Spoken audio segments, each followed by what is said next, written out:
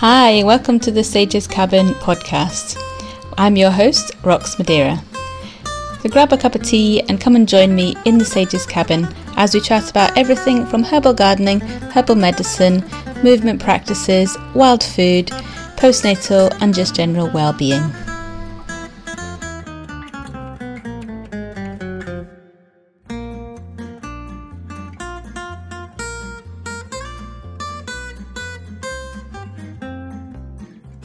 So today I'm talking to Robin from the Koji Kitchen, and Robin will be at the Scottish Wild Food Festival in September, and he's going to be talking all about miso, koji, fermented foods. So please come along, it's going to be such a good workshop, and I really hope you enjoyed this podcast. It was super interesting.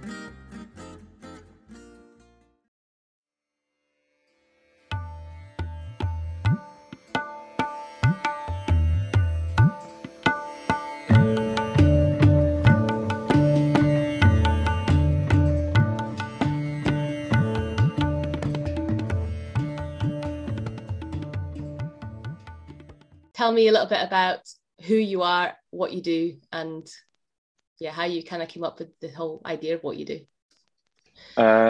Yes. Okay. So hi, I'm Robin. I run a company called the Koji Kitchen out in Roslin, just south of Edinburgh. Now, Koji Kitchen predominantly creates a fermented product called Koji. Now, this is most basically, it's a moldy rice. So it's a rice that's been inoculated with a specific type of fungus which grows through it, and it forms things called enzymes. But I'll go into more of them later on. But effectively, this serves as the basis for all forms of Japanese ferments. So this ranges from sake to mirin to rice wine vinegar to soy sauce to tamari to miso, a whole host of different ferments, and pretty much everything east of India, all of the fermented products come from this basis. Now, I sort of got this idea to start producing this because currently I'm the only producer in Scotland, because I moved to Japan in 2019 to study Japanese whiskey. I know it was a really tough piece of academic research.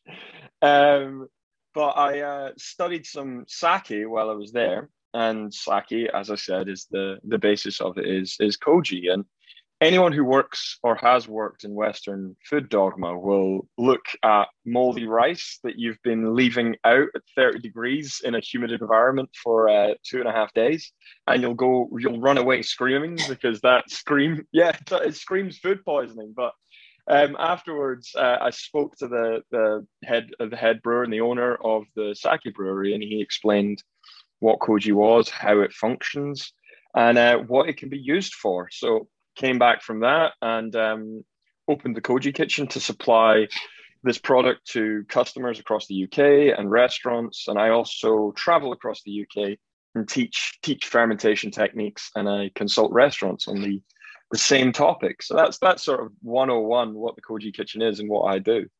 That's really interesting. I didn't realize that like things like tamari and stuff come from rice actually. Yeah, I mean, it's a mixture. I am oversimplifying it to some extent, but that's the sort of fermentation engine. That's what the koji does. But the substrate of something like tamari or miso is actually soybeans. So it's a mixture. Yeah. Okay, cool. And am I right in thinking that you sell kits as well? Yeah. So one of the products I sell is actually, it's a miso making kit. It's a cute little box that contains everything you need to make your own miso. So that's the koji, that's soybeans and salt, and a little recipe booklet as well. Oh, and so can you tell us more about like the ins and outs of koji and the benefits of it?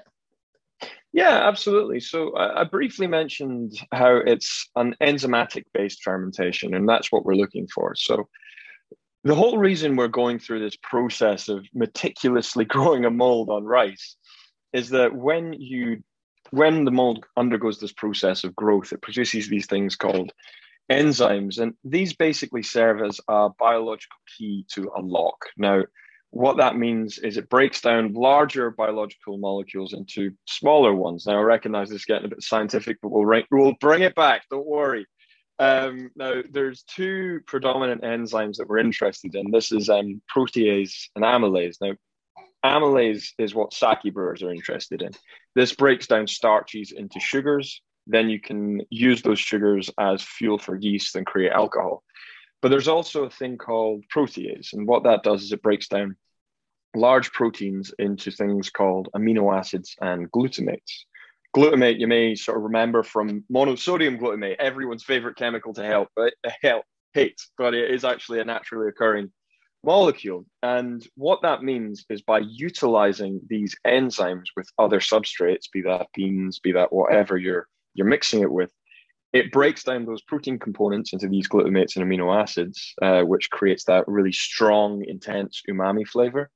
And then you can utilize that amylase to break down your starches into sugars to create interesting sweet and aromatic flavors. So that's what the koji does essentially. But in the case of a miso, it's not just it's enzymatic fermentation, it's also bacterial and yeast fermentation. It's why I'm so interested in it, because it's everything in one. Because once you have utilized these enzymes, you break them down into these sugars and amino acids that I mentioned. They have a quality in them called bioavailability, which means they're much easier for organisms to metabolize. So that means your bacteria can get involved in the party during the fermentation process, and then they can further break those down. They can produce other elements, such as acidic elements like lactofermentation. That's the sort of sour flavor you get from a kimchi or a sauerkraut. And then further on the fermentation, you can get things called halophilic or salt-tolerant yeasts, and they start to produce aromatics and really interesting components that way. But I suppose when you want to talk about beyond just flavor and why miso and tamari taste amazing, because they do, and you can start to talk about the health benefits of it. Now, one of the things is because this is all very bioavailable material, it means your gut doesn't have to work as hard to digest it. And you're basically introducing a whole load of material that your gut microbiome can very easily metabolize and consume. So you're providing like a supercharged fuel for your gut microbiome, and you're stopping your body from having to work really, really hard to digest complex starches. So that's sort of the overview of the flavor benefits and the health benefits of koji and koji derived products. That's really interesting. So is it quite easy to actually make? Well, yeah, it's one of these things that it's quite simple to explain and simple to do and very, very hard to master. There's people who have been mastering miso for their whole lives in Japan. Yeah. Same with tamari, same with all of these products. But ostensibly, when you're looking at something like a miso, it is a mixture of your koji component, your protein substrate, and your salt. So your protein substrate in most cases is soybeans. And you mix these at different quantities and different ratios, and that forms the basis for different misos. So one of the most common misos you'll find is a shiro miso or a white miso. That's one of the ones that I make quite regularly. And that's a high proportion of koji and a lower proportion of salt comparative to the beans or your protein component. Now, the reason you're doing that is you're introducing a whole load of starch straight away from the koji component. That breaks down to sugar and that accelerates the fermentation. So everything happens really, really quickly. So you're ready in about 6 weeks. And it produces quite a sweet flavor alongside that umami note. If you're making a much older fermented misos, that's a much higher salt component, much higher protein component in ratio to the koji. That means there's less available sugar, which slows down the whole fermentation process, and it allows that protease to really break down the proteins within the soybeans or your protein component. And that means you get these way more complex umami forward flavors. Now, if anyone's had a white miso compared to a red miso, you'll see they're quite radically different products. One's not better than the other; they're just very different. So yeah, when you look at it that way, yes, the concepts of miso are quite simple to understand and execute, but the nuance of it is very hard to master. And does the salt get like taken away, or is it still? I mean, it doesn't taste more salty if you've got a darker miso, does it? Yeah, it's one of these interesting things because I mean the salt is in there. It doesn't get broken down. It doesn't get removed. And I mean, when you're talking about a dark red miso or a hacho miso or one of these really old ones, they can go up to like 18% salt. It's a very salty food. But what I suspect is when the salt flavor almost synergizes with these bioavailable metabolized protein um, molecules, it interacts with your sort of your sense of taste and makes you experience it as a less salty flavor. But that's kind of a hot take there. I don't have evidence to back that one up, but it is a common thing that people don't feel that miso is as salty, but if you were to have a similar food with 18% salt, it would come across as very salty. Yeah, it's interesting. But I suppose as well, I guess, I mean, we're not talking about like table salt here, obviously. We're talking about like proper salt and your body kind of needs some salt and the minerals from it anyway. So, because I know everybody's always a bit like, oh, salt, a bit scared of it. Yeah, there's actually, and yeah, you would always try to use high quality salt because again, when you're thinking about it, you've got three ingredients, so you want to make sure that they're all pretty good quality. Yeah. But yeah, people do have this sort of hangover fear of salt, but it was actually mostly dispelled. There was a really good scientific paper called "The Wrong White Powder," and it talks about how we've been demonizing salt for a very long time. It's not actually that bad for you. The thing that's bad is sugar. That's what's really doing the damage, and just having highly refined sugar through things like fizzy drinks, they're and ready meals. That's the thing that's really causing the damage, not the salt, which I find is quite interesting. Did that talk about like highly refined salt as well? Because I don't think that's the same product, is it? It's no, highly salt and rock salt. Highly refined salt is iodinized and it has other anti-caking components in it, which are not great. Now, there is some reason that there is iodinized salt, because I think it stopped rickets from happening. But in the sort of modern world where people have like fairly robust diets, it's just not necessary, and the sort of negatives far outweigh the benefits of it. But yes, highly refined salt has basically extra stuff in it that isn't just salt and not natural mineral components, which add an additional flavor element. Yeah. So it's interesting. Do you have any more information about like the history of like koji and in Japan? Because they've been doing it for a really long time, haven't they? Yeah, the domestication of koji goes back about 2,000 years. Now, it's not actually an exclusively Japanese thing. Now, the mold we're looking at predominantly uses a thing called Aspergillus oryzae, although there's other Aspergillus species for more specific applications. But that's the one we're most commonly looking at. Now, the history dates back to China, where basically someone worked out that if you leave cooked soybeans and wrap them in rice bran, that's where Aspergillus naturally lives in the wild. Sometimes it will inoculate it, do some funky stuff to the soybeans, and they'll taste good. The same way all of these things were discovered. But originally there was these things called jangs, and these were basically a wild fermented form of proto-miso. So this was, you'd have mashed up bits of fish and beans, and they'd be put in blocks and wrapped in rice bran, and then they'd be preserved that way. But then these sort of spread out from China, and then that's when you get in Korea, you get things like a dobanjang, like a gochujang, and then in Sichuan region in southern China, you get dobanjang, and then you get meiju blocks as well, which are sort of a form of solid miso. And then when you go further down, you get sort of these interesting ketchup precursors, which were also like a very thick soy sauce. And then when you go to Japan, they really sort of refined the process down and took these more wild ferments and sought to domesticate the mold so it could basically give the same results every time. And then that's where you started to get your misos and your tamaris and your soy sauces more formally. Now, the reason miso became so synonymous with Japan and Japanese culture is you basically had this period. Every country kind of goes through this period where it's like, all right, guys, let's just fight ourselves for a while. Every country goes through a civil war stage, but in Japan, it was called the Sengoku Jidai, or the Warring States period. And this is where all of those sort of legendary stories about samurai, they all come up. But one of the things that was a standard issue piece of kit for samurai soldiers was a little bag full of things called misodama. And what these are is little dried balls of miso. And you would carry them around because if you needed food on the go, you could just nibble on one, or if you had access to hot water, you could make an instant soup.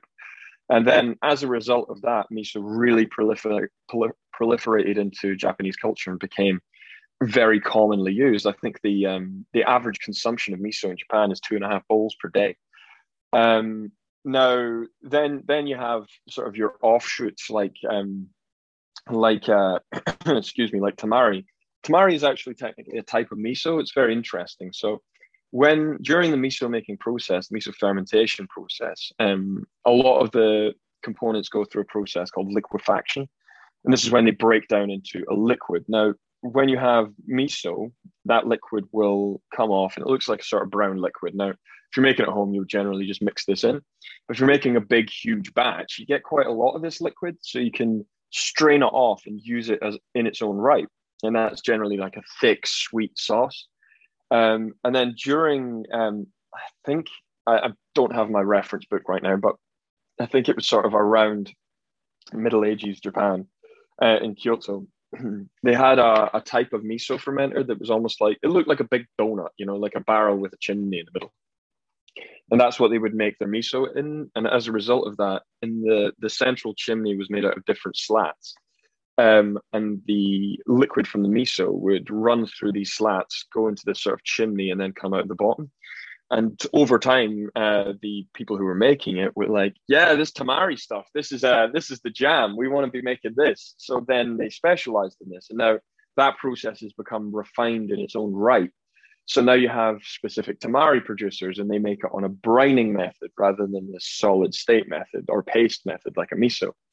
And then when you have things like soy sauce or shoyu, as it would be in Japan, that has cracked wheat in it as well, which is why soy sauce and shoyu aren't gluten-free, because it's a mixture of cracked wheat and soybeans rather than rice and soybeans, or just soybeans on their own. So that's a little bit about the history and how it proliferated and how it became specialized in Japan, I suppose. That's really interesting because, like, I don't know, I just find fermented foods just really fascinating. It's just something that it's just, it's just really interesting. So you are going to be at the Scottish Wild Food Festival in September. So I wonder if you could just tell us about what you'll be doing there. Yes, I will be there with a number of my wonderful fermentive colleagues, the fantastic Ruth Monroe of Edinburgh Fermentarium and Ben Reed of Company Bakery. There's going to be quite a number of us weird microbe lovers there. But yes, I will be doing a miso making class, and what this will involve is I'll talk a little bit about how miso functions, how koji functions, why we want to use them, what we can use them for beyond just simple miso. Then I'm going to do a demonstration, show everyone how you make miso up front, and then I'm going to ask people to come along and make their own and take home a jar of miso that they made themselves. And that's what I'm planning to do, and spread the good word of fermentation, the good word of miso. Yeah, that sounds really good. So hopefully lots of people will book up and come to your workshop. And can you just tell people like how they can actually contact you, like websites and social media and all that kind of stuff? Absolutely.